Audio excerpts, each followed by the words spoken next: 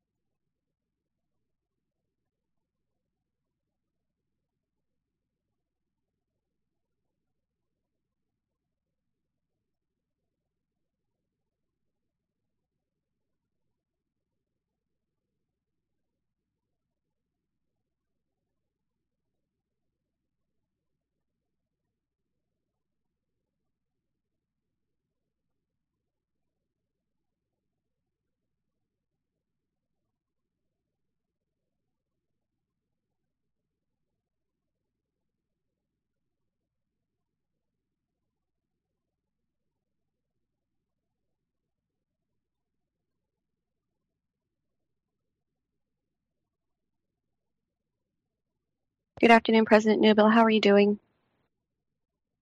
I'm great, thank you. How are you? Doing very well, thank you. I just wanted to alert you we're still waiting for a quorum and other members of council to appear. Okay, and you'll let me know. Yes, ma'am. Thank you, Thank appreciate it. you.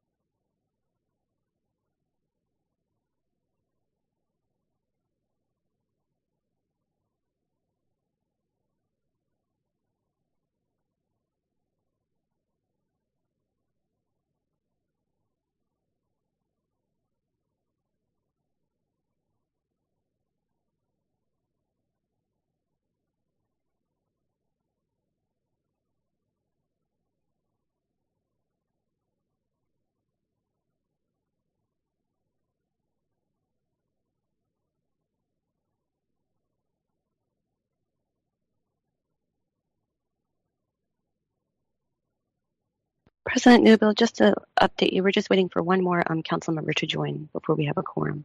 Thank you, Madam Clerk. I appreciate that.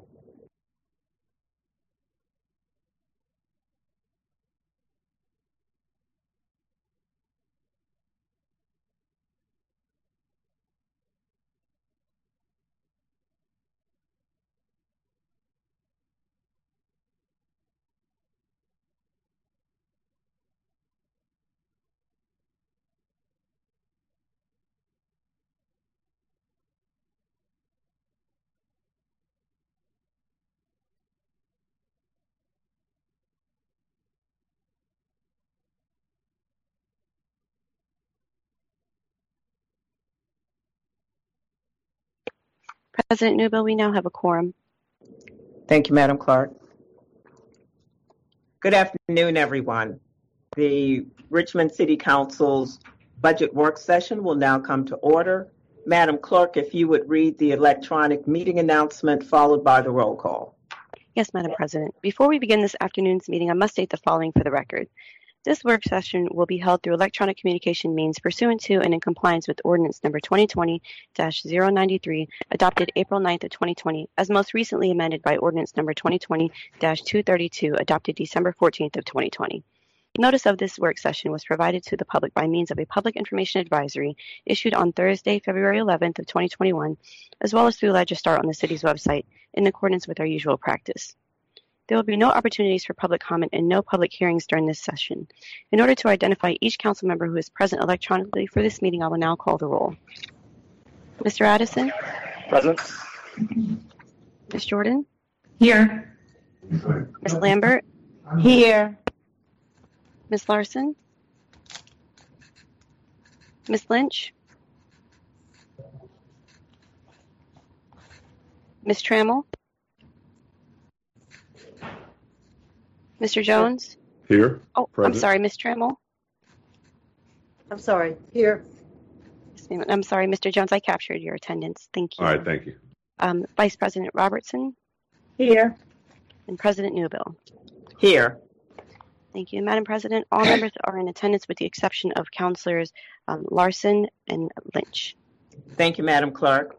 With that, we will get underway with the analysis of the proposed FY22 budget by Mr. Bill Eichelberger. Mr. Eichelberger, if you will lead us in that discussion. I'll be happy to. Let me get that up on the screens now. You should be able to see that title page for the slideshow. Please let me know if you can't. What I'm going to do first is bounce back to one of the slides we went over last Monday because there's been a slight change. There was some confusion among a few people, probably a number of people, as to the effective date of the police and fire sworn officer step increases that were in the mayor's introduced budget. Some folks thought that that was going to be effective July 1st. It is, in fact, effective October 1st, just like the general employee salary increases. So I've amended that slide number 16 to show that the implementation date is October 9th. There's another change that corrects an error on my part, but it's towards one of the last slides, and I'll point that out when I get there. Before I go further, what I would like to do is remind everybody, especially the council members and liaisons, that the operating amendments and the operating text amendments are due on Wednesday at noon. We had a request for those budget amendment forms and the instructions to be sent out again, and I've asked Samson to take care of that, so those will be sent out again this afternoon if they have not already.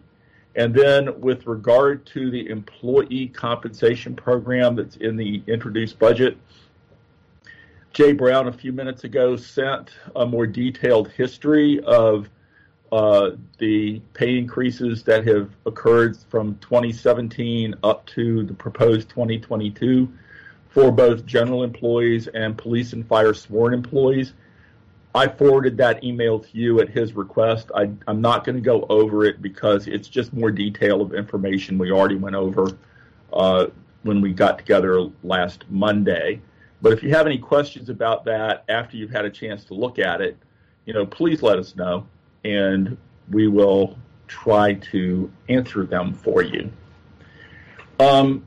What I want to do, we went a little further than this slide 28, when we got together last Monday, but as a refresher before we just jump back into it. This is the executive agencies. Those are all the departments that are under the mayor and the chief administrative officer. We already went over the council agencies. And the expenditures for the executive agencies are going to proposed to increase by $25.9 million. Growth occurred in FY21, but because of the pandemic, it slowed tremendously in FY21. And these just list the areas that, for analytical purposes, are grouped under the executive. Now, the executive offices themselves are three: the mayor's office, the chief administrative officer, and the press secretary. And as you can see with the red line at the end, the press secretary is proposed to be moved to citizen services and response in FY22, so that will go away as part of these executive offices.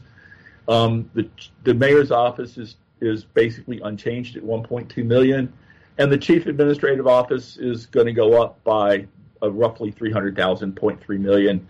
And that's really a technical change to reflect completely budgeting the chief administrative officer's salary to the CAO's office, where in recent past that had been charged back to the finance department because your interim chief administrative officer came out of the finance department. That brings us up to a recap of what we went over last time. So now we're getting into some new material. First of all, let's talk about the finance agencies. I grouped these together because these are the people who handle your money for you. You've got the first thing, which is the transfer to debt service. And that, well, first let me just go with the slide. There are three finance agencies and one transfer, and combined their budget is $96.5 million. That's an increase of $16.9 million for FY22. That $6.9 million is almost entirely the debt transfer, 6.5. And if you'll remember back to last week, under the city charter, you can't change that 6.5 million. Once the mayor has arrived at the calculation of what's needed to service the debt that's already been approved, council can't change that. There's a small change of about $500,000 for the finance office. And then there's about 600,000, about 10,000 for the treasurer. That's in both cases, it's mostly the salary increase money that's been put in there. And the Office of Budget and Strategic Planning is supposed to decrease by a net of a little bit less than $6,000. So the bottom line here is, other than the debt transfer, there's not a lot of news as far as the finance agencies are concerned. The administrative agencies, these are the ones who keep the day-to-day operation of city government going. You can see there are 4: Human Resources, your personnel department; the General Registrar, who oversees elections in the city of Richmond; Procurement Services; and then the Citizen Service and Response.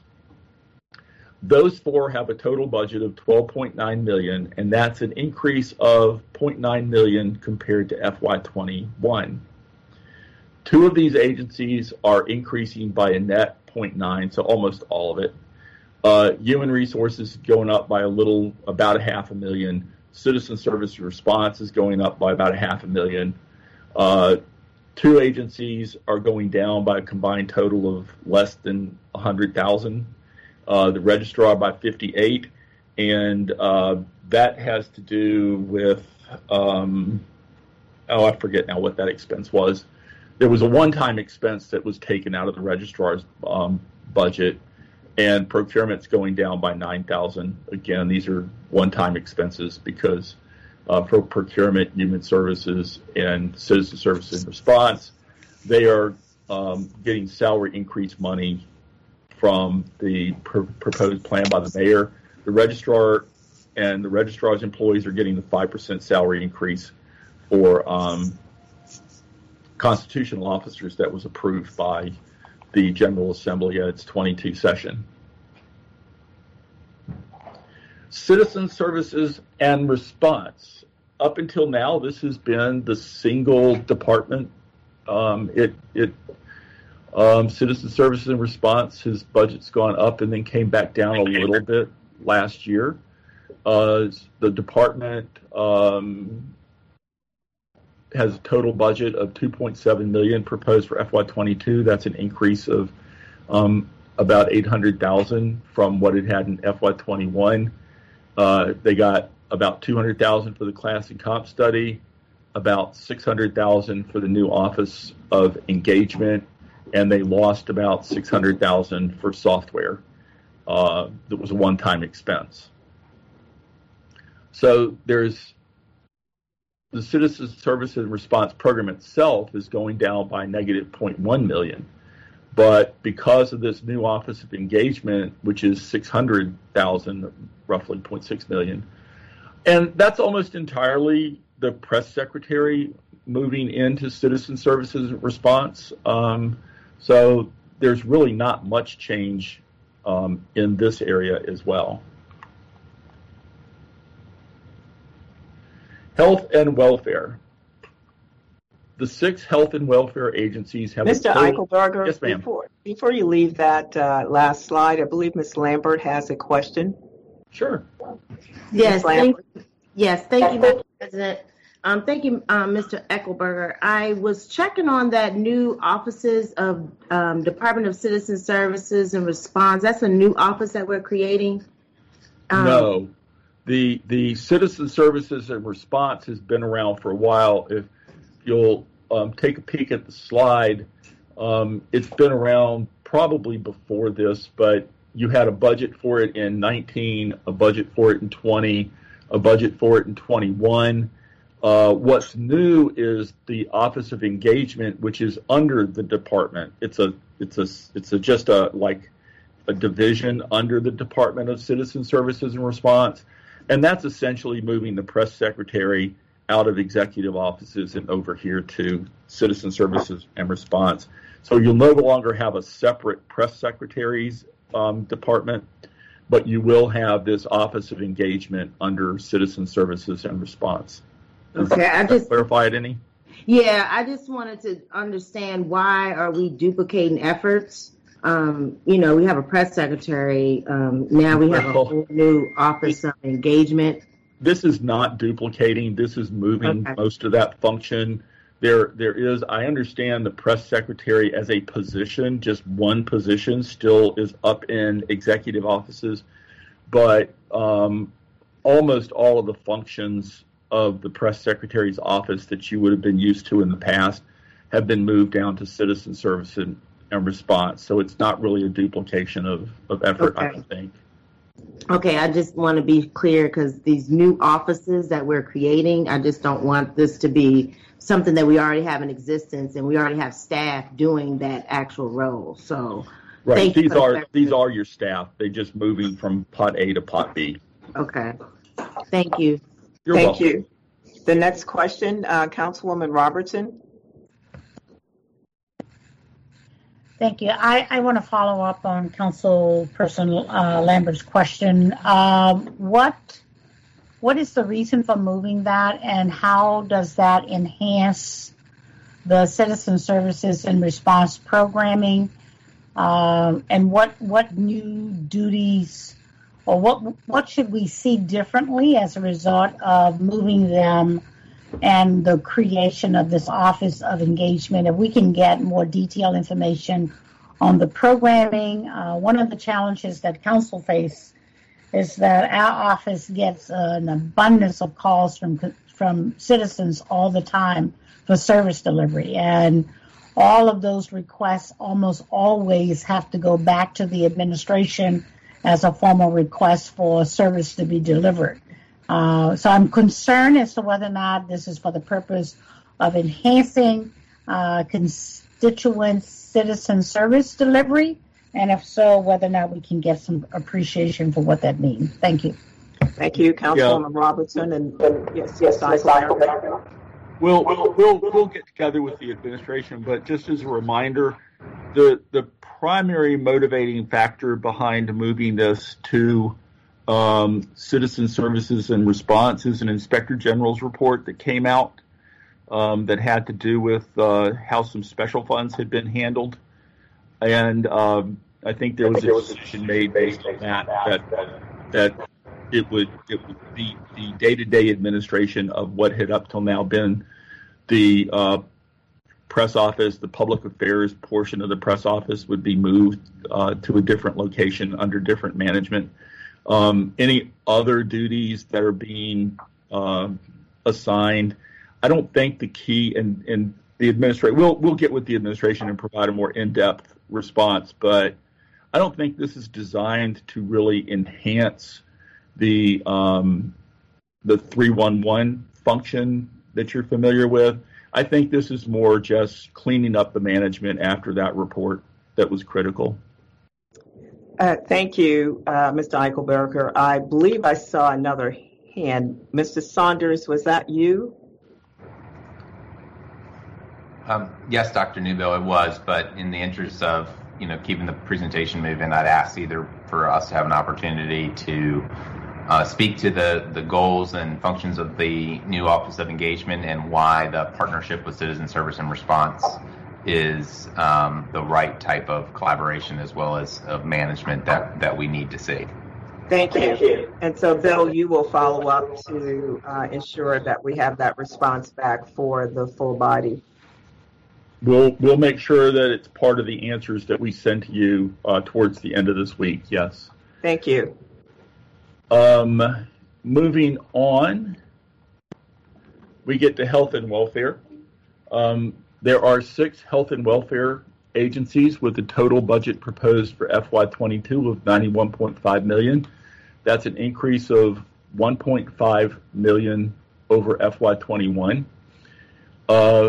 5 of these health and welfare agencies are proposed to increase by a net of $2.3 million. That's $0.8 million for Justice Services, $0.8 million for Parks, $0.6 million for Human Services, $0.1 million for the Health District, and $0.1 million for Community Wealth Building and Social Services is proposed to decrease by $0.8 million. And just a reminder there, most of the social services money is really federal and state money that's implementing programs that are approved by those 2 entities.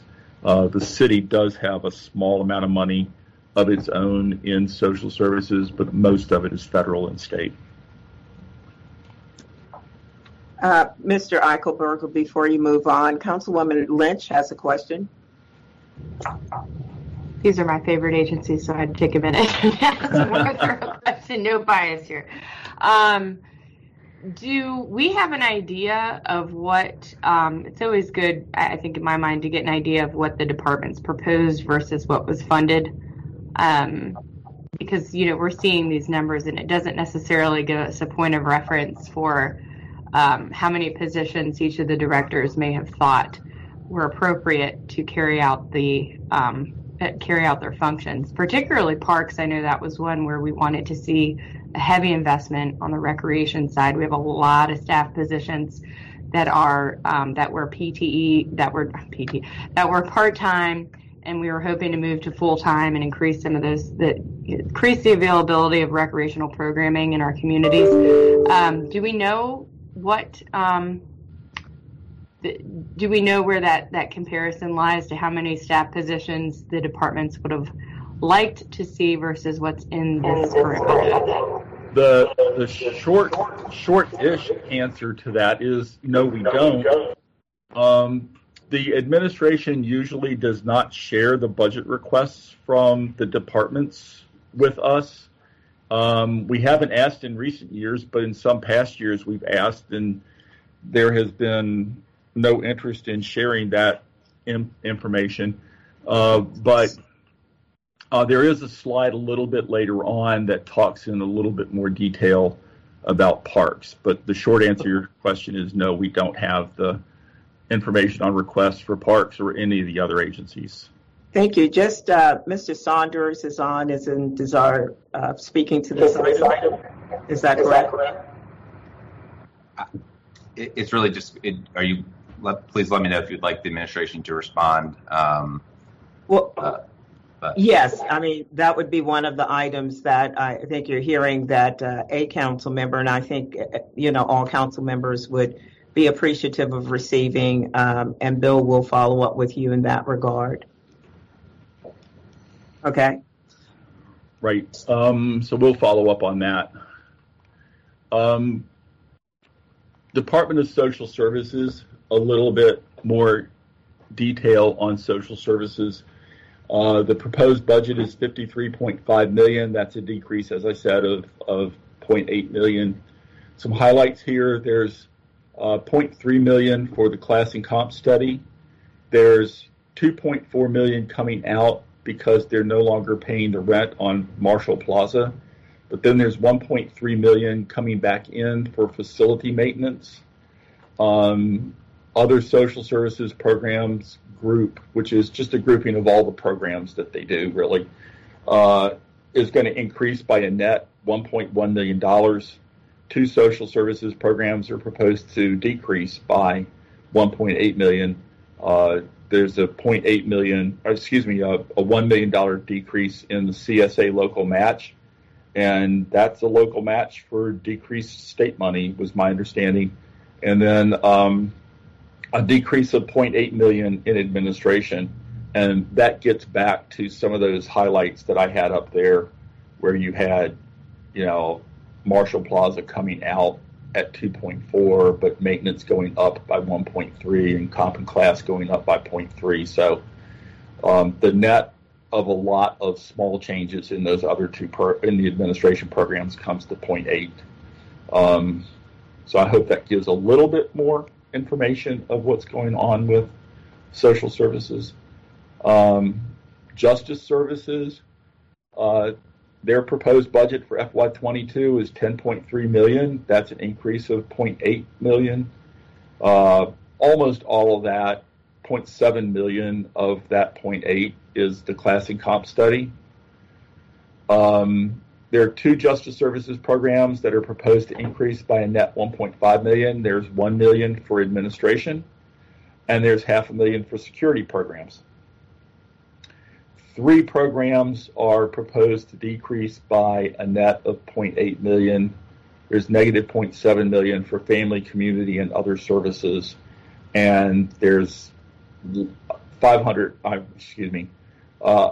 about $60,000 decrease for the drug court and about $5,000 increase for recreation. Parks. Now we come to parks. Mr. Yes, Eckelberger, before you go on the prior slide, Council Member Jordan has a question. Thank you. Yes, if you could, if someone from administration could provide a little narrative on what the difference between the increases for administration and security programs is, like what are those, and then what are we losing? Because 0.7 million is obviously a large figure to take out of family, community, and other. And I just don't know what those groups are. Thank you. Thank you, Ms. Jordan and Mr. Saunders. And if that item could be included as well in terms of response once Mr. Eckelberger reaches out. Right, we'll get with them. What we usually do is tomorrow morning we'll send the questions, and this will be just they provide more detail on the $700,000 coming out of family and community programs. Moving on to parks now. Parks, Recreation, and Community Services has total budget proposed for FY22 of $19 million. That's an increase of $0.8 million. It seems $0.8 million up or down is a popular number in this sequence. The highlights here include $0.8 million for the class and comp study. There's $0.1 million for the new workforce program. There's negative $0.3 million for Bird Park, and there's negative $100,000 roughly for the James River Park. 3 parks programs are proposed to increase by a net $1.2 million, $1.1 million for administration, $0.1 million for workforce development, that's the new program, and $31,023 increase for cultural arts. 3 parks programs are proposed to decrease by a net of about $400,000. Most of that is in parks operations, negative $53,000 for after-school programs, and negative roughly $5,000 for recreation programs. Before moving on, I have 3 questions. Councilwoman Robertson, followed by Councilwoman Lynch, and then Councilwoman Lambert. Councilwoman Robertson? Yes, thank you, Madam Chair. My questions may be questions that we will answer at some point. I appreciate the fact that we're getting this report gives us actual hard dollars, where they are and where they're being moved, or where they're being increased, or where they're being decreased. And whereas I appreciate that, and that's helpful to see, many of the challenges that we face in many of our communities as it relates to services that are being provided by especially Parks and Recreation and rec services at our rec centers and our neighborhoods that have been significantly cut over several years. Many of them have not been open prior to COVID. Many of them are very limited as to having adequate staffing to be able to provide certain services. So it would be beneficial. I could ask a question about each one of the line items. It would be beneficial to have greater appreciation when we know that after-school programs are very important. We know that recreation is extremely important. $5,000 is not a whole lot of money, but it would be helpful to understand why those kinds of adjustments that are being made, and would like to ask that the administration bill would follow through and get answers to the justification for some of those changes. Thank you. Thank you, Councilwoman Robertson. Councilwoman we'll Lynch. Put together a question I'm to sorry, add Bill. to our list to try to get some more detail on a couple of these things. Thank you, Bill. We have a couple of other questions before we move on. Councilwoman Lynch and then Councilwoman Lambert. Now, Councilmember Robertson, we share the same sentiment. She put it very eloquently. Just to hone in and support that comment and echo, what the council, my co-chair, VHS, has shared. I believe it would be very helpful to get an idea of what staff positions we have vacant or need fully funded within each of our community centers, our rec centers. I know that we are struggling, at least in my district, struggling to, or we were before the pandemic, to adequately support those programs. Just as a parent, those are programs that we offer for $120 a year, before and after school. It is the only opportunity for before school care that the majority of our RPS parents have. I cannot stress enough the importance of these rec programs, not just to support our RPS families and support families in the city generally, but as an intervention to gun violence, to trauma. Very, very important. Just to have caring adults placed in the community is such an asset. And the decreases, we're talking about an equity agenda. It is really, really hard for me to wrap my mind around us investing in an equity agenda that does not make substantial investments in these direct programmings in our communities. So I think we need to really drill down on the staff and what those programs look like right now and what we need to get there. Thank you. Thank you. Councilmember Lambert. Thank you, Madam President. I just want to echo the same sentiment with my colleagues. I tell you, to see a decrease in after-school programs, one of the things that I ran on for City Council was to have something for the youth in the community. And if we're cutting our after-school programs and recreation funding, that's just not acceptable. We have to do better. So I hope to see some budget amendments that will kind of counter these decreases. I don't have a question, but I do feel sentiment that we need to really make sure we're not cutting after-school programs and anything dealing with recreational activities for our youth. The summer is coming up. It's about to be hot, and the children need something to do. And this right here is not acceptable. So I can do whatever you need me to do, Councilman Lynch and Robertson, so we can work together to make sure this funding does not decrease. Thank you. Thank you. Councilwoman Jordan. Thank you. Yes, just echoing again what's been said, and then adding that I'm discouraged to see the drop in funding from the James River Park system, which was one of our priority items that came out of our council retreat. So look forward to hoping to find out ways that these funds do not have to be cut. And thank you for taking my comment. Thank you. Mr. Eckelberger, that the comments, I won't be redundant. I share those same concerns. And so look forward to greater specificity across all of these categories as we obtain the response.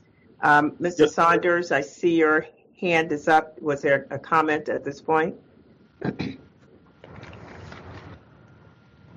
Yes, Dr. Nebo. Actually, I feel like it's definitely worth a more wholesome conversation, and we can follow up in writing with some of the practical impacts, et cetera, here. I think this has more to do with simply, quite frankly, what I would say is really the program level outlines that has been requested in the past related to the budget, whereas we tend to fund at the department level, given that our priority in the budget was in putting funds towards the clients and compensation study versus adding additional FTEs. You will see some of these shifts, but overall, the directors have the discretion, unless council chooses to go to a programmatic level funding, in order to shift things around to make the priorities happen.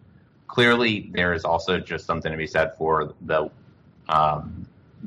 movement towards the changes in the COVID environment related to after-school programming, childcare, et cetera, means that dynamics are shifting in a way that isn't necessarily the same as a reduction means reduced services and or a lower prioritization. As many of you who were on council in the last term know, Mayor Stoney has always put a heavy prioritization around expanding expanding access to after-school programs, as well as expanding community center hours, et cetera. So would welcome the opportunity for our department heads, whether it be Parks and Rec or otherwise, to explain how this budget will improve and or affect services. Sorry, so feedback there. Thank you, Mr. Son. Oh, I'm sorry. Had you completed? I'm sorry. I couldn't hear with the sound effect item.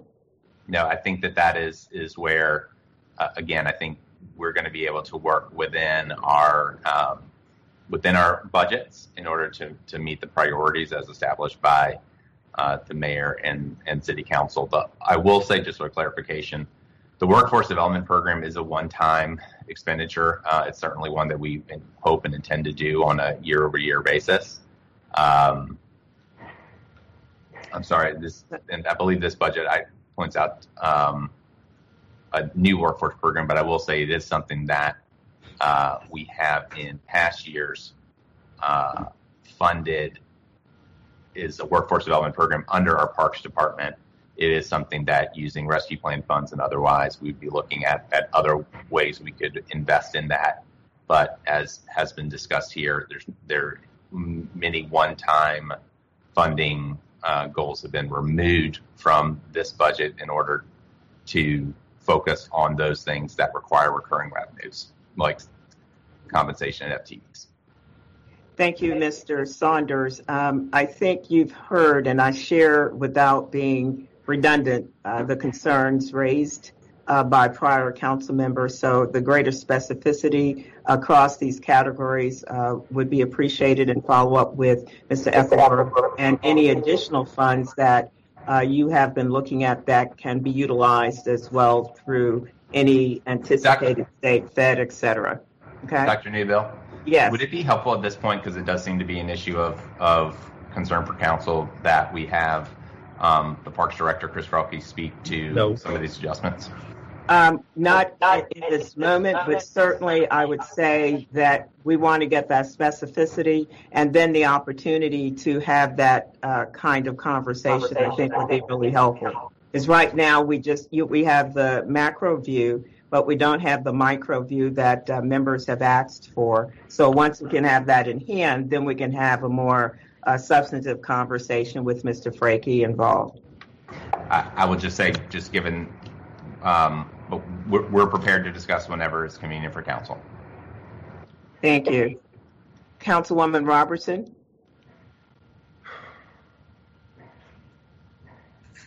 Yes, thank you, Madam Chair.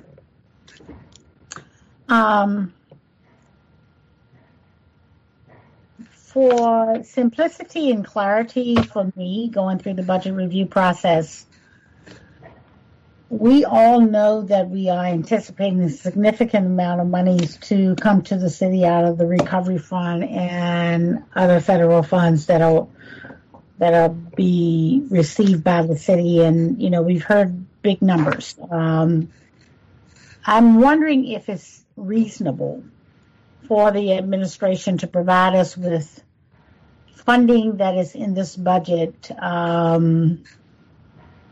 that is likely that we could consider. I'm concerned that we are looking at shifting funds for the purpose of making sure that we are able to begin and carry out the Gallagher study, which I understand the merits of such, and appreciate the value of us being able to accomplish that. And I think that's way overdue, just out of us honoring and having a workforce that we are being as competitive as possible and compensating for the work that is being done. And so they are the backbone to the city.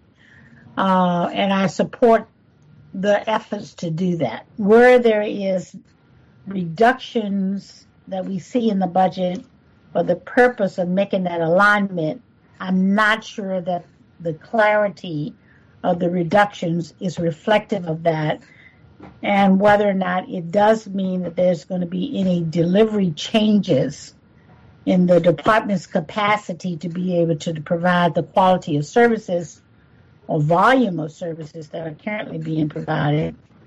And those are the kinds of things that we need to know. We still may make a decision to do those things because we are making the execution of the Gallagher Study Act one and top priority in this budget year. I also want to be able to make that alignment as to where we are making cuts for the purpose of accomplishing that, and then what departments are, how many people are affected, how many positions or whatever is affected in accomplishing that first priority, which we can agree to is the top priority or not. Secondly, where there's funding in the budget, like workforce, for example, that could, whatever that total amount is and where it's showing up, whether it's showing up in this budget under this heading or whether it's showing up in other places as well, that we could potentially consider. I understand that we haven't gotten the regulations, so I don't want that to be the answer that comes back. We don't know what the regulations are. But if they are new funding that have not been appropriated before, I want to be able to see them so that we can make a determination of whether or not we want to take the opportunity to consider that this could be funding that could carry us for the next 2 to 3 years out of the federal funds, recovery funds, and other sources that are coming. If the administration can provide some clarity and direction from that perspective, it would be extremely important. We are in the process of making amendments, and I would hate to make amendments to cut the general fund when there's a possibility that there are other funds that could help us accomplish goals. Thank you, Councilwoman Robertson. And Mr. Eckelberger, certainly, and I think Mr. Saunders is on as well. If you will provide, to the extent we can, with as best the knowns that we have relative to ARP at this time, and then, you know, the additional opportunity as Councilwoman Robertson has shared. I'll be happy to talk to Lincoln about this after we finish here. Probably I'll talk to him tomorrow and see what can be done there. I really I know I'm sounding like a broken record on this, but I really have to caution folks not to anticipate using money that when you get it, and you're going to get a substantial sum, I have no doubt, but you need to be very careful that you don't take money out of this budget in the anticipation you can use ARP money to substitute for it later in the year and then find out that you cannot. That would be a difficult thing to get through. On this particular slide, this slide's carrying a lot of weight that really is beyond just parks, it appears. Let me say a couple things about it, because it applies to the general fund budget in the whole. Lincoln is correct, and I think it goes to every slide on here. A lot of extra money is being put in these budgets for compensation increases, and paying your public employees adequately allows you to attract new ones who are good at what they do. It also allows you to retain good employees to continue these programs. So I think a really important part of this budget overall is compensation. And some of these small adjustments, really, you have to keep in mind that the big picture here is the investment in your employees that's going on throughout all these departments. The second thing is that Lincoln is correct. This slide and a number of others look at the programs within the budget. And while Richmond this last year appropriated money by department, that is the lowest level of, or the highest level of aggregation that the charter permits. In the last few years, council has done the budget by program, and there was a reason for that. The only way to analyze these budgets to tell you more than just Parks and Recreation has a budget of $19 million, it went up by 800,000 roughly, is to look at the programs that are component parts of that budget and tell you which ones are going up and which ones are going down and what the major drivers are. What you will not see me doing that some other folks do is looking at line items and say, oh, they're projecting they're going to spend $50,000 more on gasoline. That's background noise. If they think they need gasoline, fine. The place to focus your attention, in my opinion, is what are the big picture things that are being done with this money? Like you were saying, I'm paying money for recreational programs. I'm paying money for, and recreation was $7 million in FY21. It's proposed to be $7 million in FY22. I'm cultural arts programs. Cultural arts, I had $900,000 in 21. I've got $900,000 in 22. Very little change in those big programmatic areas, which is where I tend to focus the analysis, because I think that gives you a picture of what's changing within these departments. And they're absolutely right. If you don't appropriate by program, you have no control over it once the budget leaves your hands. So if for some strange reason they decided to move money from, cultural arts to Bird Park, they could do that and they would not have to come back and let you know beforehand that they did it. If you appropriate by program, they do have to come back and let you know. Now, I'm not advocating you do that this year, far from it. But that's why I do the analysis at a program basis, is so that you have the information necessary to know where changes are being made in these departmental budgets. And not the irrelevant ones like how much is being spent on pencils, pens, gasoline, but the big ones. What is being done to change programs that you're funding? And so that's my soapbox on this particular slide. Thank you, Mr. Eckelberger. We'll move on.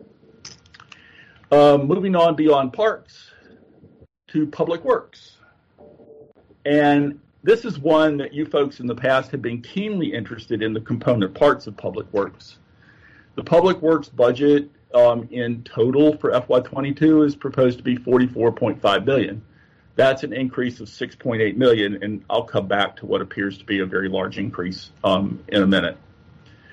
$1 million of that increase is the class and comp study. Public Works is one of your larger departments, so you would expect that a larger portion of the class and comp money would go to Public Works. 5 Public Works programs are proposed to increase by a net of $7.3 million.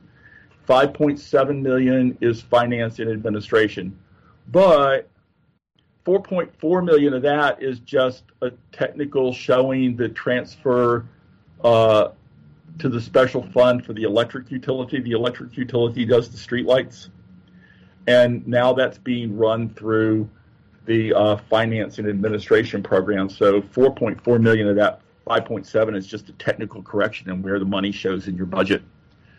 Again, $1 million is the class and comp study. $300,000 is sustainability management, and a negative $100,000 is all the other service levels that are in finance and administration.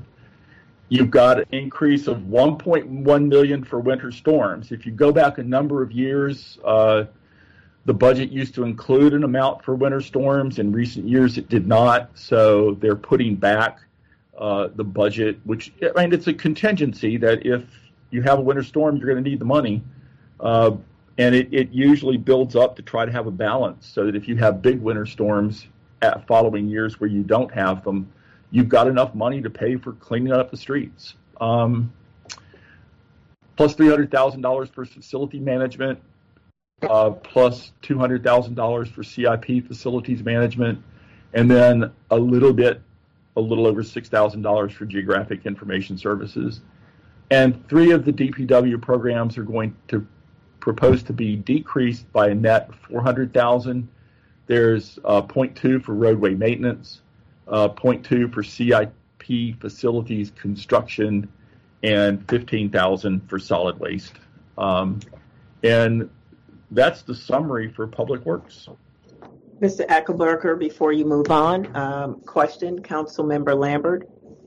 Thank you, Madam President. Mr. Eckelberger, can you explain to me the roadway management? What is that? What is $4.4 million going towards? What does that mean? If you can just explain that to me. And then a drop in $15,000 for solid waste. Does that have to do with trash pickup, refuge, those services that we offer? Yeah, starting with the smaller number first. Yeah, the $15,000 is solid waste. The solid waste is your trash pickup, things like that, and that's going down by $15,000. That's probably a host of 20 or 30 different things that the cost is going up and down, and on net it comes to $15,281. It's neat. None of them individually are significant. It just totals to $15,000. The $4.4 million. What the city does is it pays the electric utility to run the streetlights. They power the streetlights that are all over the city. And this is simply moving that transfer from the general fund to the special fund for the electric utility to run the streetlights to the finance and administration portion of the Public Works budget. So it's just a technical, it used to be budgeted somewhere else. Now it's budgeted to finance and administration under DPW. Okay. Because the concern that I had been hearing, especially when it comes to the city dump, the Commerce Road location, there's another location that stopped taking certain waste products and materials. So everyone has to go to Commerce Road. I've been told it's a backup on Commerce Road. And a lot of times people who are trying to dump, by the time they get up to the front, they're told they can't because they have certain materials in their trucks or what have you. So I'm not sure if I have a question, but I'm just trying to understand, here's a city service that we're offering that we're doing very poorly with, and the revenue that's coming from that service can be improved. Is that part of this solid waste deduction that's going in? I mean, this is something that I think we need to look at in terms of the services DPW offers that we get revenue from residents, and we're not up to par with that. So that's why I'm just trying to understand within these decrease of budgets, if we're decreasing budgets where city services are being provided, is it staffing? What's the problem? No, that's bad. To try to start getting at an answer to your question. The $15,000 is really doesn't have anything to do with the service level, in my opinion. Okay. That has to do with dozens of little cost changes within their budget that, just like when you go to the grocery store, some prices go up, some prices go down, and on net, the prices they're thinking they're going to pay for solid waste are going down by about $15,000. The issue that you raised is a bigger one with regard to this program, and it's probably similar to some other programs that the city runs. And I would suggest that the thing to do there, since I don't believe you'll solve the issue, which is probably more complex than it sounds. Mm-hmm. There's probably issues involved there with hazardous waste disposal. There are issues resolved there with what's recyclable and what's not, which gets into whether China is accepting recycling materials anymore, which they're basically not.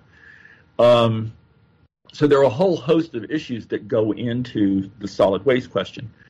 And rather than try to solve that in the next few days, and I don't believe we could, I would suggest we find the appropriate committee and ask somebody to come and start a conversation about what's right and what's wrong with the way Richmond does solid waste and what we might do to improve it. That might mean more budget, but it might mean just spending the money in a different way. I don't have an answer to that. Okay. Okay. Thank you. I appreciate that. Thank you, Mr. Eckelberger. Would like to have some follow-up discussion relative to those items that Council Member Lambert has raised in terms of additional clarification across the categories, but also recommendations that the administration might bring forth. Yes. We'll put that on our list as well. Thank you. Moving on, here's some more detail about Public Works that shows you this is what our programmatic budget used to look like before this last year. And you can see finance administration is going up by 5.6. Facilities management is going up by 0.3. And then we get into the area that the members have historically had an interest in, what's going up and what's going down. And this interest began because there was a tremendous interest a few years ago in bulk and brush. And you can see bulk and brush, that's your pickup in the 4th District and a couple of others that have a lot of trees. That's the brush part, where when people maintain their yards, they put the brush out by the street and the city comes and picks it up. That's not changing much. It's just rounding error different. And then curbside recycling is basically unchanged. Leaf collection, which was another big one in the parts of the city that have a lot of trees and brush, but leaf collection is going up by $100,000. The refuse component, which I think is most of what you were talking about, Ms. Lambert, is actually going down by 1.5, and other solid waste management is going up by 1.4. So I would just be speculating on my part, but I think probably that negative 1.5 is just money moving around into different buckets. And that gives you the total for solid waste management of less than $100,000. That's that $15,000 we were looking at. But again, it looks like that's money. A lot of it's just moving from one bucket to another. Geographic information services, basically unchanged. CIP infrastructure administration is going up by $200,000 roughly. Under roadway maintenance, you don't have any specific alleyway maintenance in the budget anymore. You had $100,000 a few years ago. And then roadway management is going down by a net roughly $200,000. CIP facility construction, that program is going down by about $200,000.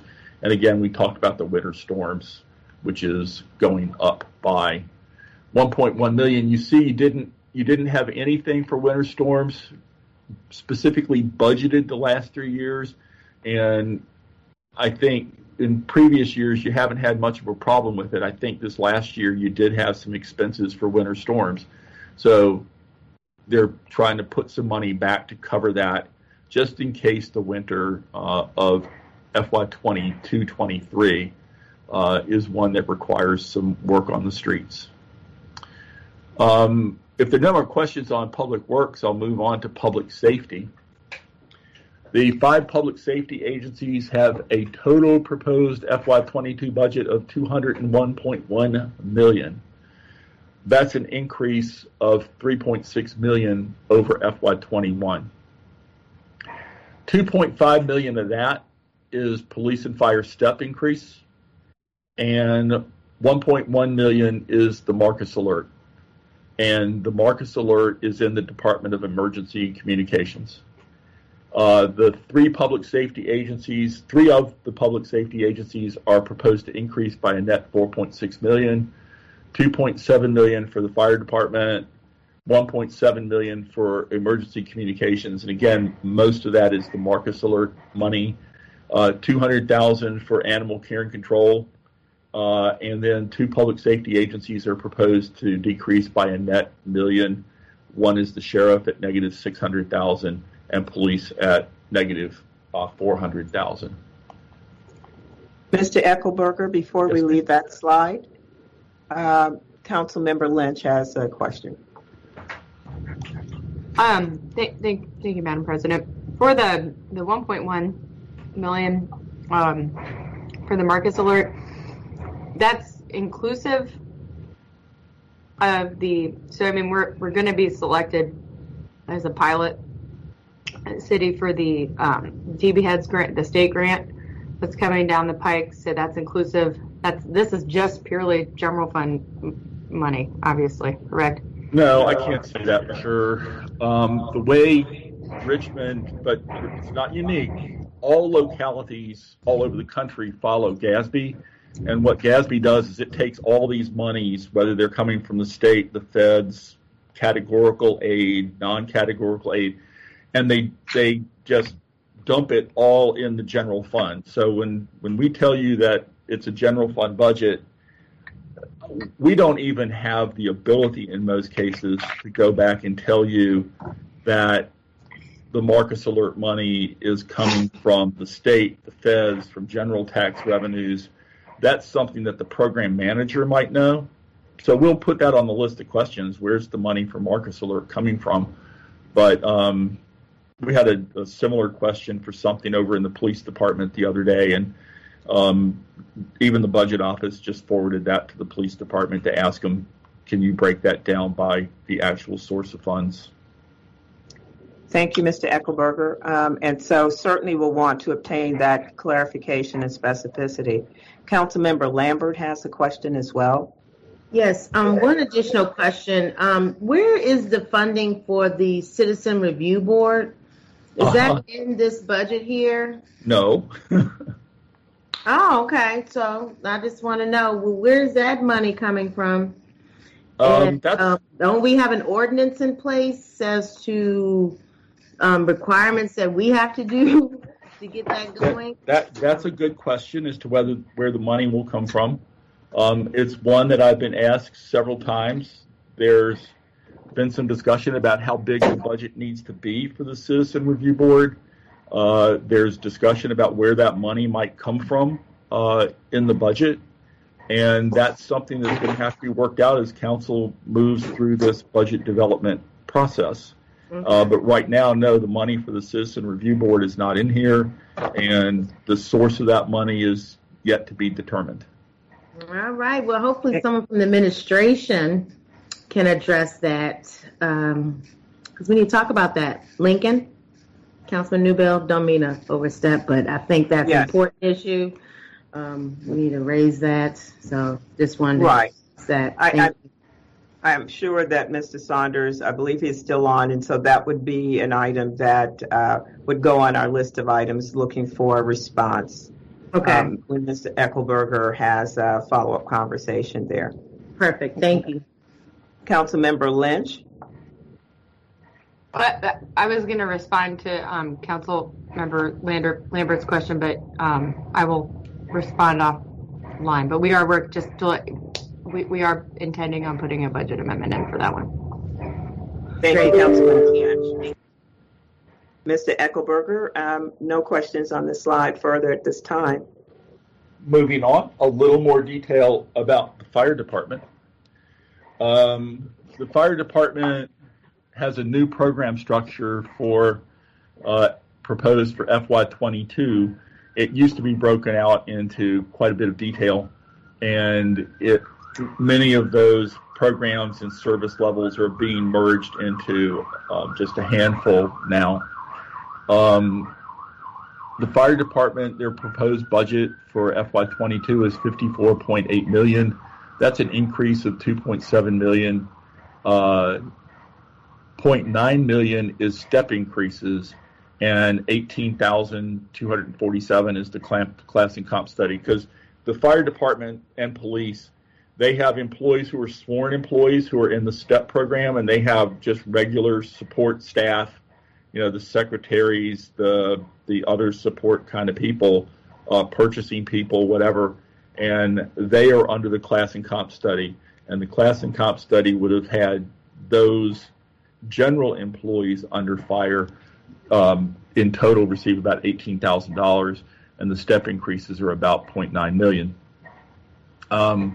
4 fire department programs are proposed to increase by a net $4.6 million, $3 million for fire operations, $900,000 for fire administration, $400,000 for logistics, and $2 million for fire prevention.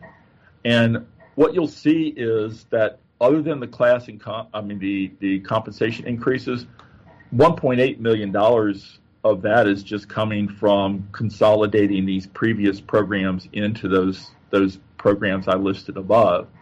$600,000 used to be budgeted to the fire chief. That money is now budgeted up there in fire administration and fire operations. $900,000 used to be in fire training. They're still doing fire training, but that's now up under the other programs as well. And then emergency management, $300,000. They're still doing emergency management. It's just in those different buckets that you see up above. So that's $1.8 million.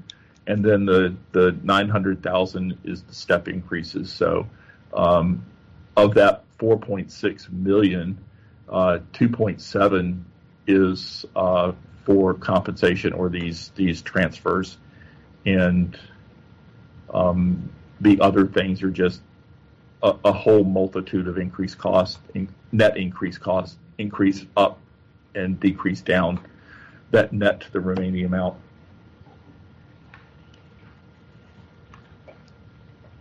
So if there are no questions on fire, I think my next one is police. Yes, it is. Police department has a total proposed budget of $96 million. That's a net decrease of $400,000. And this is another one of those departments that, in order to give you any analysis that makes sense, I have to go in and look at the individual programs and even the service levels that are within that departmental budget of $96 million. And so what you'll see is for police, the highlights are step increases are $1.6 billion. The class and comp study is about $200,000. The police chief is going up by $1.7 million. The Office of Professional Responsibility is going up by about $500,000. There are other miscellaneous increases that add to $3.3 million. Again, it's a whole host of things that are going up and down. The training academy is negative $2.6 million, and before you worry about the training academy training being decreased, what this is simply they're going to do one training academy in FY22 instead of 2, and the training academy going from 2 to 1 is $2.6 million. Patrol services is going down by 1.3.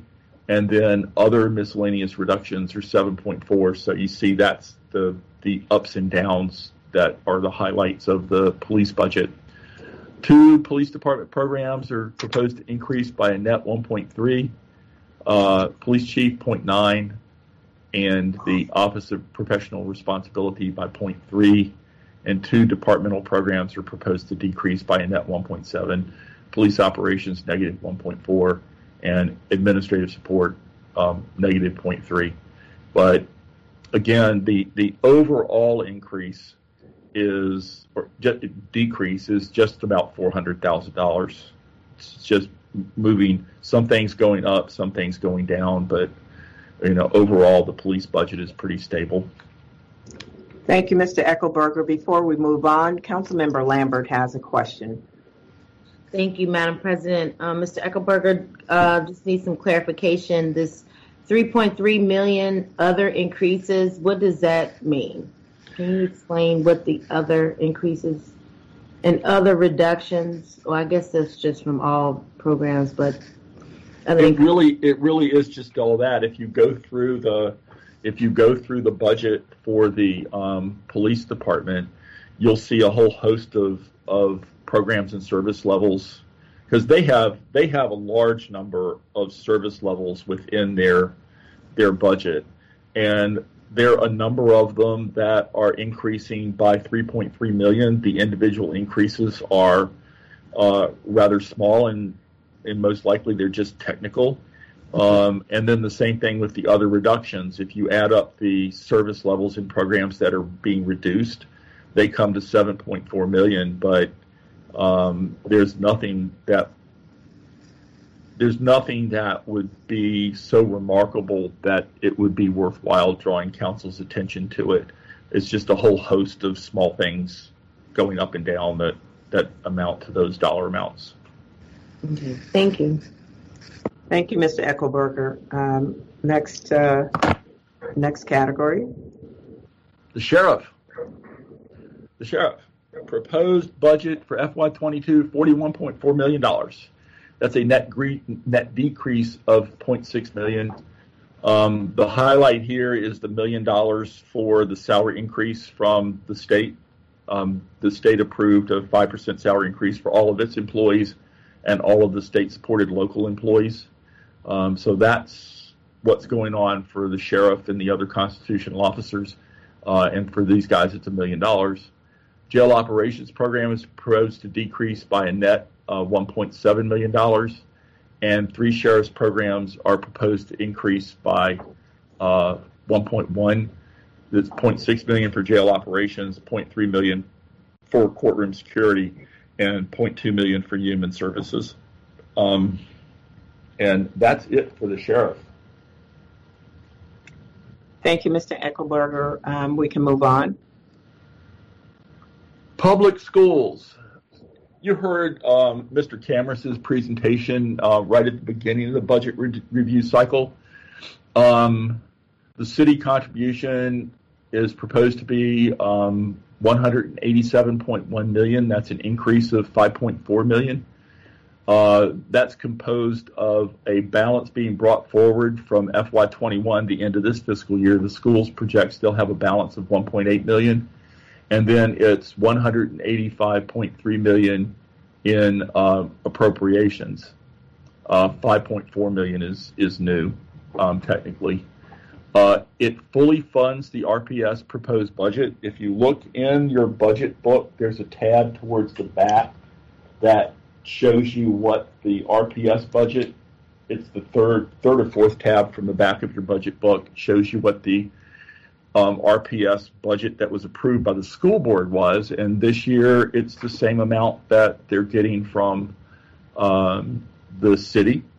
The last several years, not the current year, but the years before that, council, because there were new programs being implemented like the Dreams for RPS, council put all of the new money into a holding account and then appropriated by category the remaining amounts. And those categories are derived from the school board approved budget.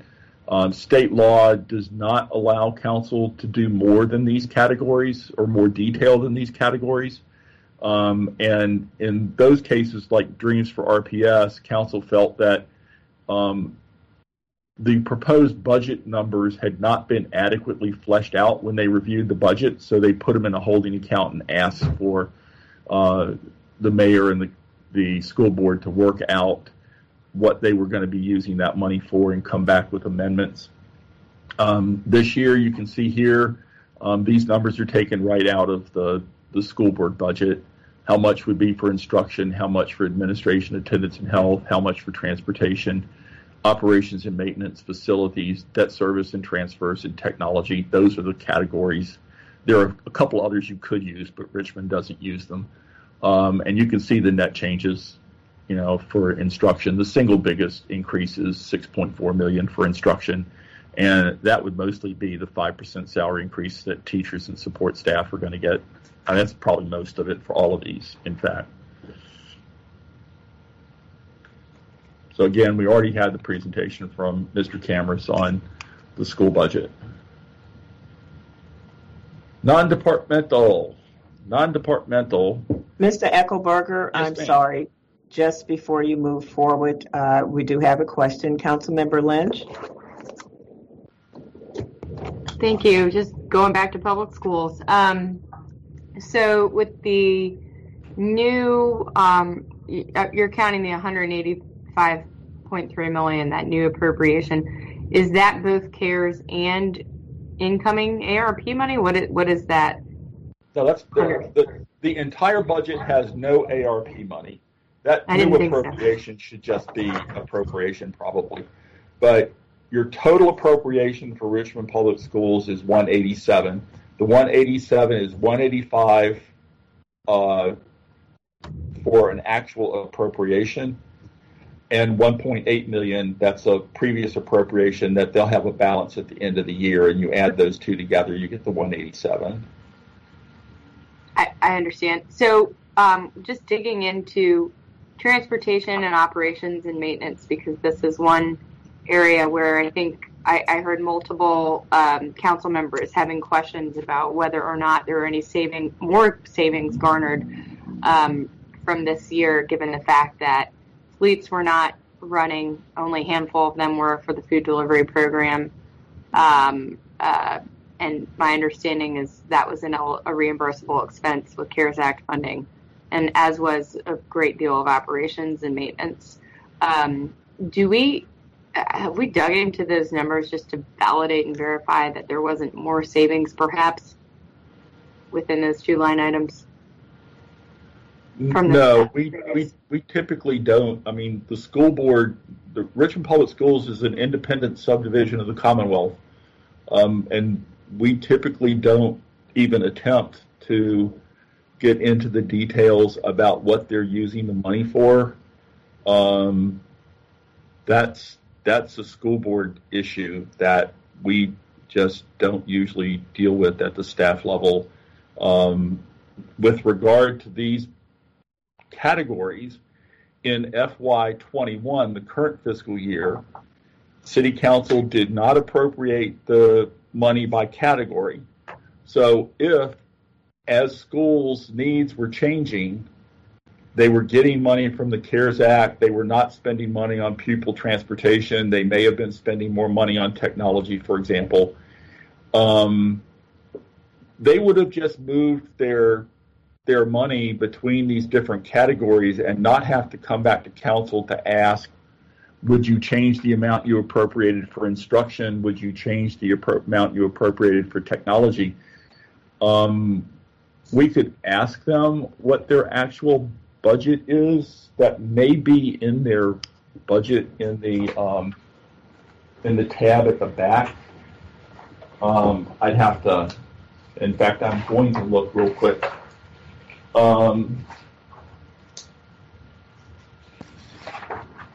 Madam President, while Mr. Eckelberger is looking, I wanted to ask a question. This might be a good time to request a possible special session for us council to really discuss how we're going to go over these ARP funds. Because I think the budget work sessions are great, but I think we need to factor in this funding that's coming as well. What are we going to do with that? So I just wanted to put that out there. I don't know. Sure, Councilwoman Lambert, that's a very appropriate question. I've asked our staff. So two things coming. Number one, a paper that would put those funds into a special fund, both the ARP from the feds as well as through the state, number one. And then I've asked our staff, Ms. Davis, and I believe Ms. Davis and her staff will meet with the administration so we can map out a plan of action for collaborative decisioning about those funds prior to any expenditure. So it's more than timely. And I know Ms. Davis, she may have an update even later in terms of that. But if she hasn't, she certainly is reaching out because I've certainly had that discussion with her. But both of those things in tandem. So very timely. Absolutely. Okay. Awesome. Yeah. Thank you. Yeah, because there's some funding for Parks and Recs and things that I feel like is necessary for this upcoming summer that we can utilize. So, yeah, we need to definitely have a discussion on that. And I appreciate that response. Thank you. Thank you. Mr. Eichelberger, Mr.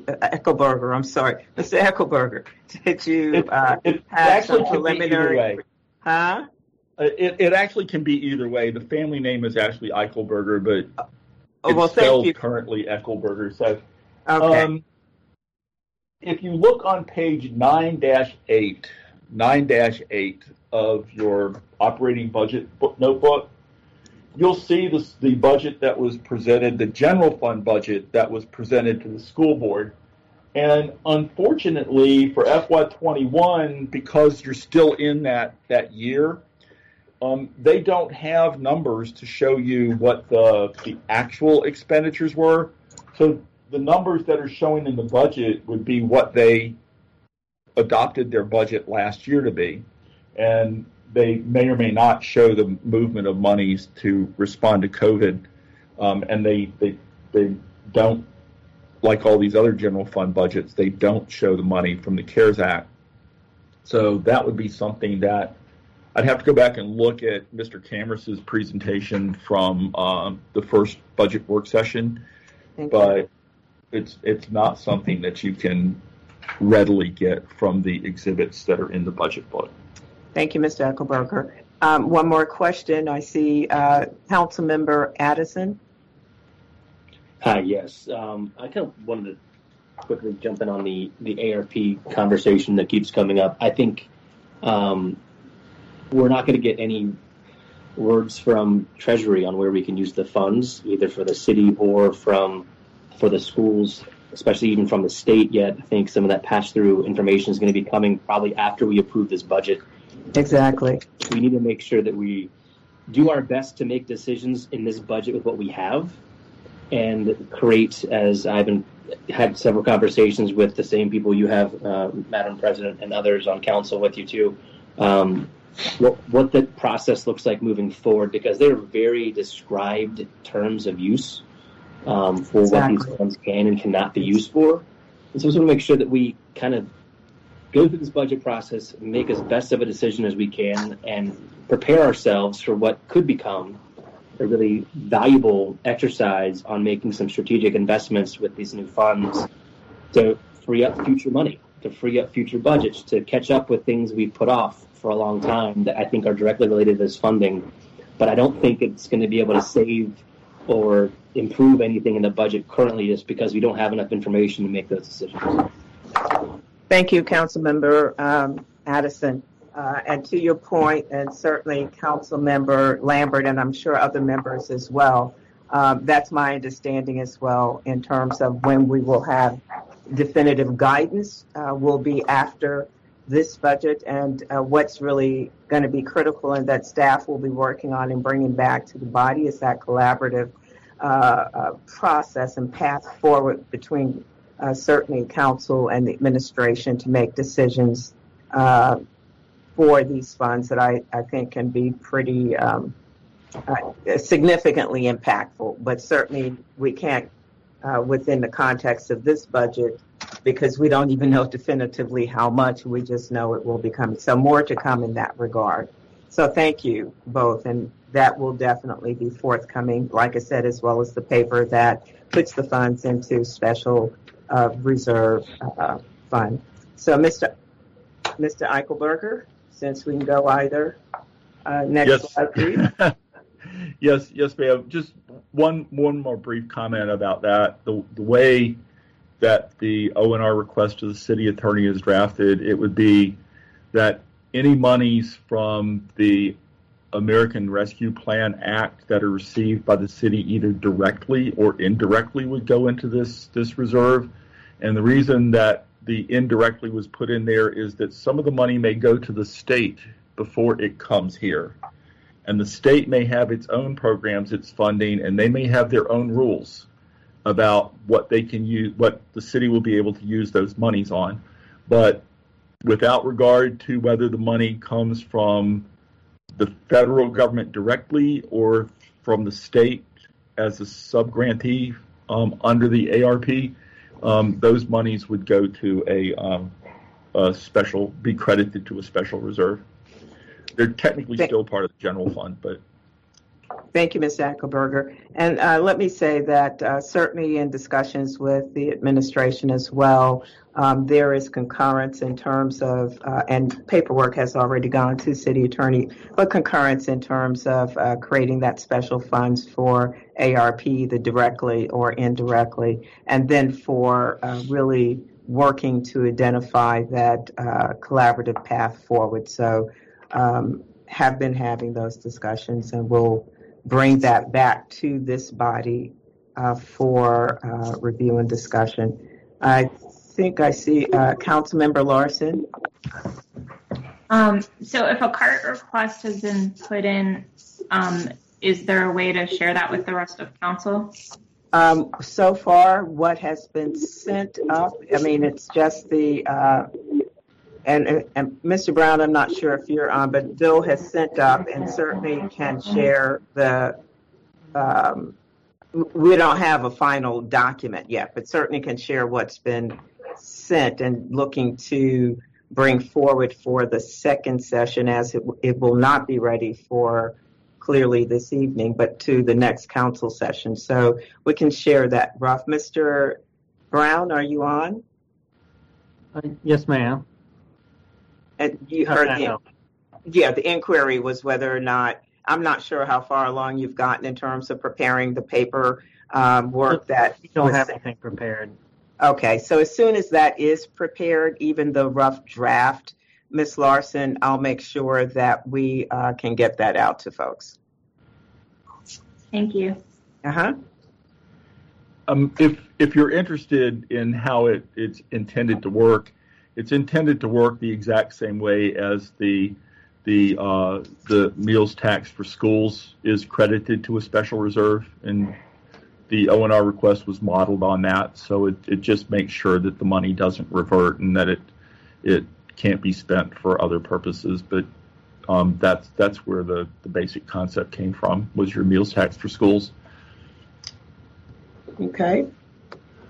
Thank you, Mr. Eichelberger. Next slide. The next slide, and I think almost the last slide. Non-departmental.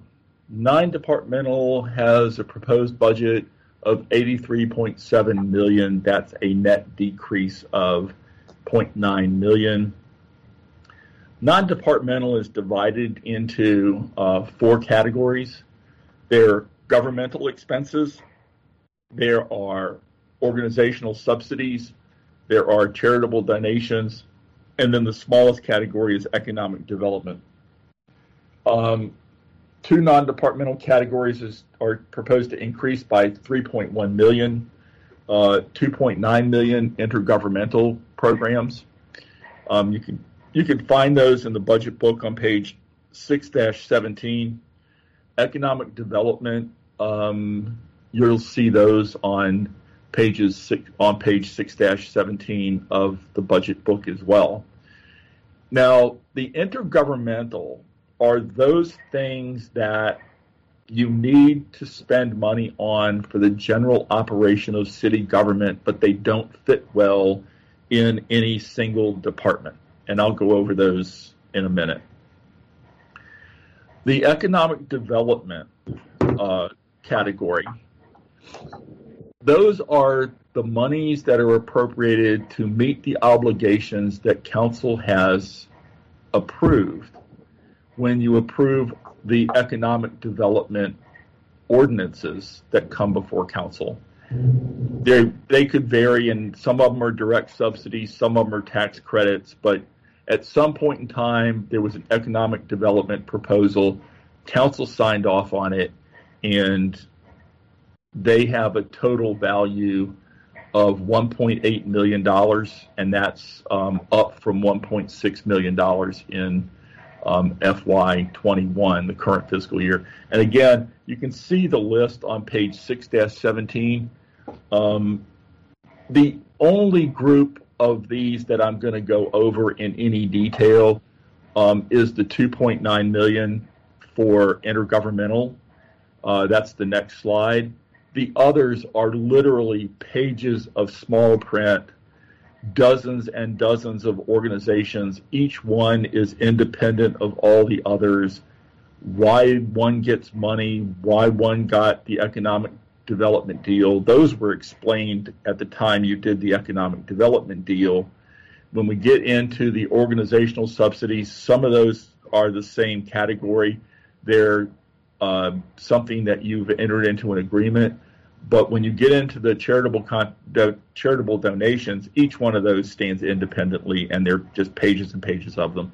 So I am not proposing that we go over each of those independently, but I've made the page references so that you can go take a peek at them.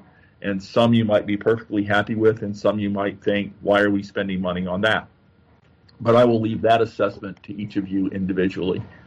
The next slide goes over the non-departmental, the subtotal for internal government expense. There are a couple of highlights in here. The first one is that you passed legislation for the Affordable Housing Trust Fund to get money from the roll-off of the real estate tax exemptions. And that is being budgeted. The ordinance number got cut off, I'm afraid. But that's being budgeted to the tune of $2.47 million for FY22. The way they got that $2.47 million is by taking it out of the $2.9 million, which used to be just a city transfer of general fund monies to the Affordable Housing Trust Fund. So the just no strings attached transfer went from $2.9 million to $427,000. That's a decrease of $2.5 million, and that $2.5 million went to the Affordable Housing Trust Fund under the terms of that ordinance. So the total for the Affordable Housing Trust Fund is still $2.9 million, just like it's been for the last couple of years. So there's no change. And I just thought I should bring that to your attention, since there was considerable interest in increasing the amount that went to the Affordable Housing Trust Fund. Now, there is an increase of $1.2 million if you go a little further down, 2 lines below that blue box, other post-employment benefits. It's $1.4 million proposed. Last year it was $250,000. The year before it was $500,000. This has been sort of a random attempt to address this growing obligation for other post-employment benefits. And for the city of Richmond, OPEB is just retiree health care expenses. It's retiree health insurance costs. The folks in the administration have told me they're taking a look at this, and we'll come back later for some proposals about how you might be able to address the growth in this program in the future. But for now, the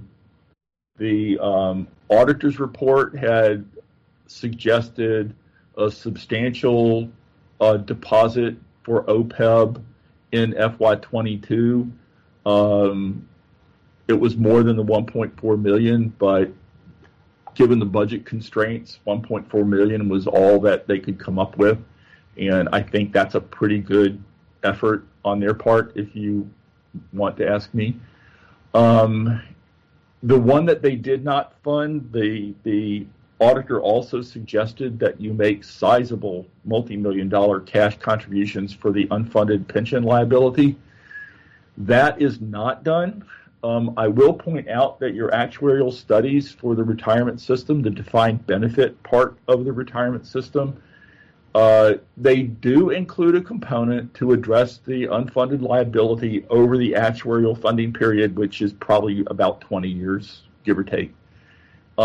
So that's in the calculations, but there's no extra money to address your unfunded liability for pensions. And then there's $2 million increase if you go a little bit further down, third line from the bottom. There's transfer to risk management internal service fund, $1.9 million, really $2 million.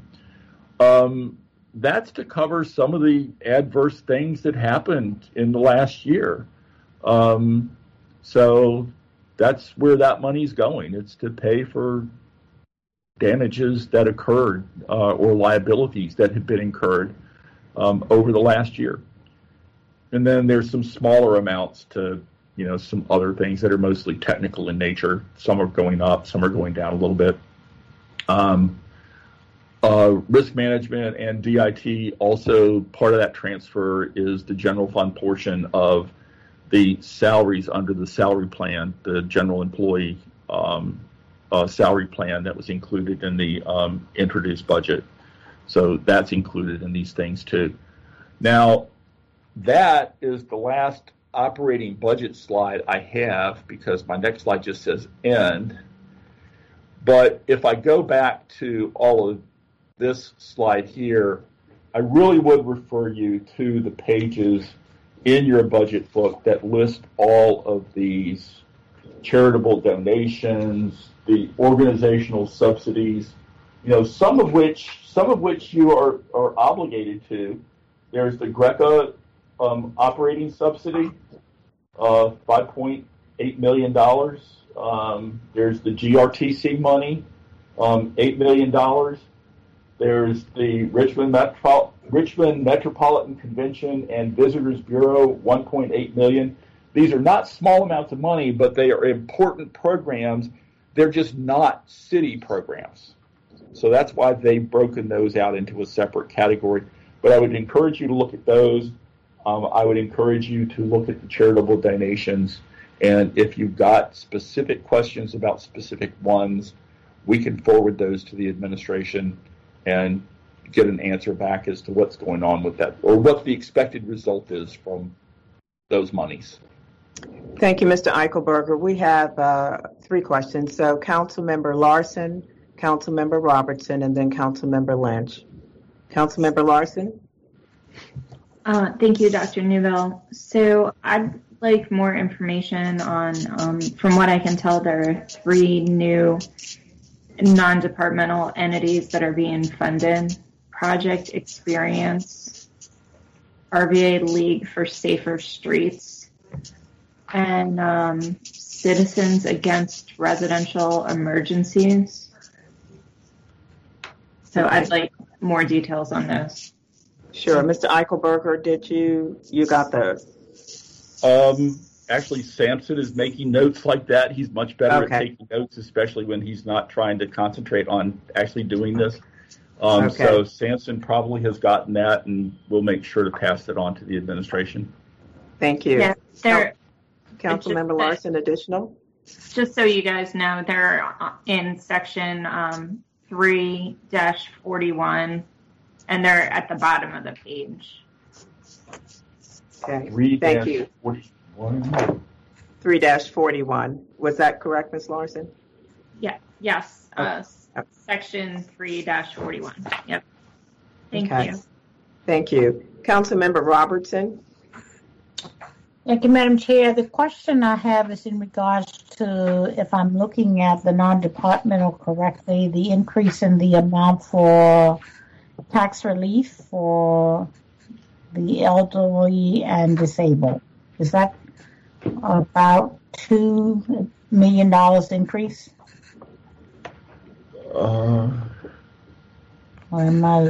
No, it's $224,000 decrease. It's $4,266,000 in FY21.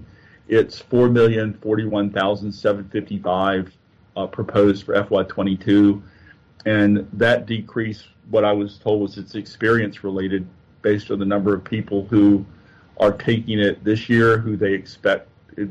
They then can project what they expect it to be next year. And they think they'll need the 4.0 million instead of the 4.3 million. Okay, a follow-up question to that. I think previously we've asked if we could do an equity lens as it relates to where citizens are taking advantage of this resource that is available to them to get a sense of equity across the city. If that information can be provided, that would be helpful as well. Okay. Thank you. Mr. Eichelberger, you have, or Sampson, I should say, he's recording, so correct? Yes. We'll make a note of that and bring back that information as part of an answer to these questions, or in talking to the administration about that particular one. It may be that the best thing to do would be to take it up. That's a finance issue, so we may bring that back to the Finance Committee at some future point in time. Thank you. Councilmember Lynch. Thanks, Madam President. Quick question on economic development. If we can go back to that slide, it looked like we are we decreasing economic development?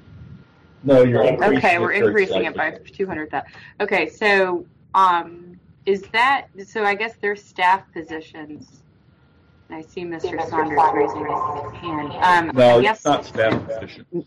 Yeah, can we get the specificity on that, Ms. Eichelberger? Not in this moment, but to come back. Oh, absolutely we can. It's going up.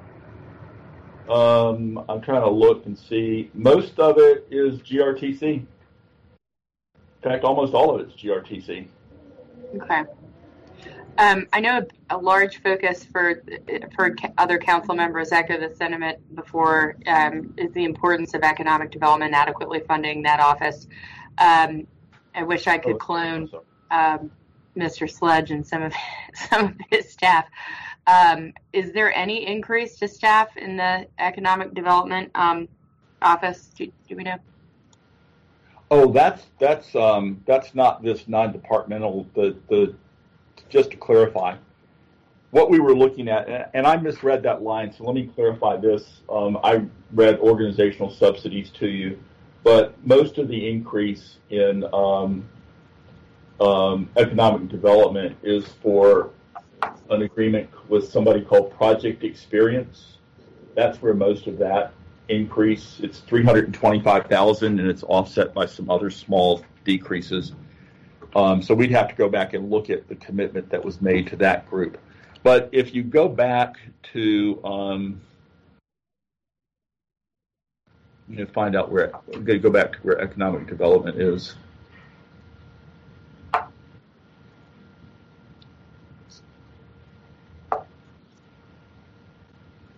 Economic development, it looks like it didn't have enough of a change that I broke it out to talk about separately. So, Mr. Eichelberger, can you bring that a response back to that question? Oh, absolutely. For yes. members. Okay. Dr. Newville, can I? Okay. I'm not seeing. Is that you, Mr. Saunders? But can you? Yes, ma'am. Is this specific to this question that was just raised? It's specific to the question of the 200,000, I believe, ballpark for the for economic development. It relates to an economic development project. I actually believe Councilwoman Lynch was in your district in the last several months, where there is a contribution required as part of our commitment to that deal. So sometimes that's where they show up in the non-departmental budget, but they're part of economic development incentives or supports that we've provided to new businesses. Thank you. Councilmember Jones?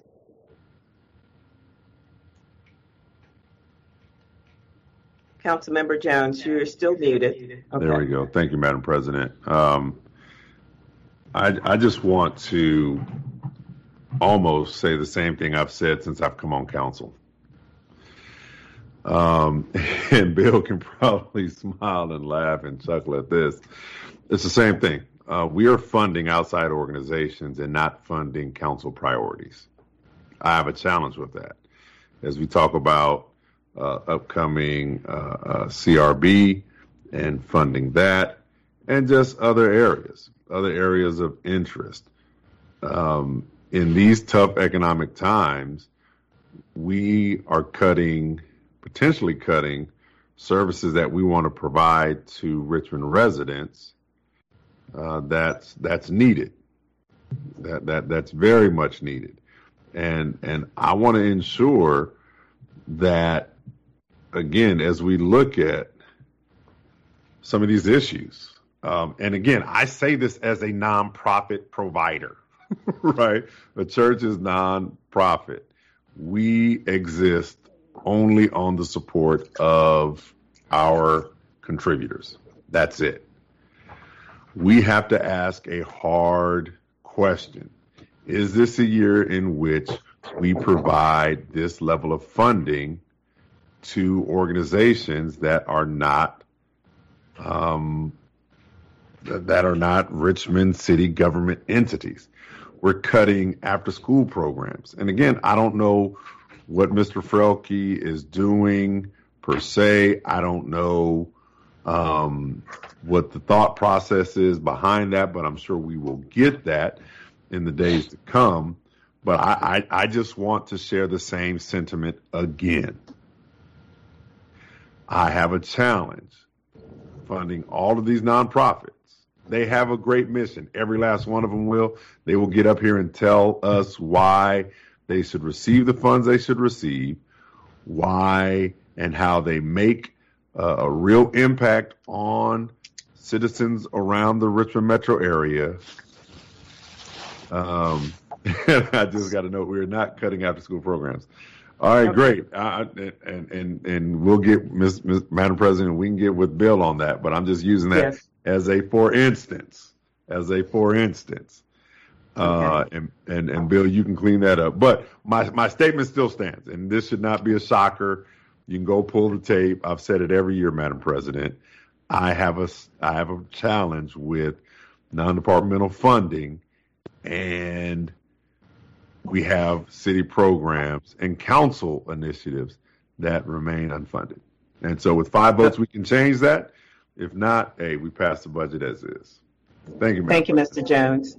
Thank you for that comment. Thank you. Members, at this point, I would ask if there are additional questions that we would get those to Mr. Eichelberger so that he can get the responses and get them back to us in addition to the questions that have already been put forth. Mr. Eichelberger, any additional comments before we close out this budget work session? Only to affirm for Councilmember Jones that yes, his comment did bring a chuckle because he and I have had this conversation numerous times over the last few months. And originally, moving on to the budget, originally the capital budget session was supposed to start today, but doing this second half of the operating budget has taken up all the time. So I would propose we just start that anew on Monday next week. Thank you, Mr. Eichelberger, and thank you for all of your work as well as other staff who were involved on the administrative side in this effort. Members, at this point, I would like, again, I'll ask that you will get your questions in to Mr. Eichelberger so that there can be response back to members in writing. Ms. Robertson, I'm going to look to close the session out. Is there some final question that you have? Yes, there is, Madam Chair. I just want to make note of the fact that the ordinance that was initiated ultimately as it relates to the establishment of a dedicated source of funds for the Affordable Housing Trust Fund and was adopted by council and presented by the administration to address a request that had been made by this council for years. Also, and I want to emphasize to council, we pass legislation that is resolutions that we support to see a minimum, which we've been trying to get to for several years, 10 years plus, for the Affordable Housing Trust Fund, minimum of $10 million. That's nothing new. That's old conversation that's been had for years. And the fact that we were successful in getting $2.9 million into the budget, and the fact that we also adopted an additional legislation for dedicated source was not with the understanding that we would lose funds that had already been appropriated and found in our budget for the Affordable Housing Trust Fund. We know that there's a baseline that we're trying to get to, and I think that is very discongenial on the administration from the perspective that we would create a dedicated source and take away a source of funds that have already been identified and by the city for affordable housing and leave us at a balance that should be at least the combination of the 2.9 plus 2.9 instead of taking that money out of the budget and reappropriating it somewhere else where I'm not sure where that is. And I think that when we pass resolutions and not ordinances, this is what we subject ourselves to without having the guaranteed support that the administration is not going to take money from line items without any explanation to us in the process. And I want to make note of that as it relates to how we restore at least the 2.9 that was already there prior to the passing of the legislation for the set-aside funds. Thank you. Thank you, Councilmember Robertson. More discussion of these items to come, both in terms of what you've referenced and Councilman Jones, as well as all the other members. Members, with that, I want to thank you for your due diligence in this budget work session, and we'll see you for a return for informal session. The now Richmond budget work session stands adjourned. Thank you.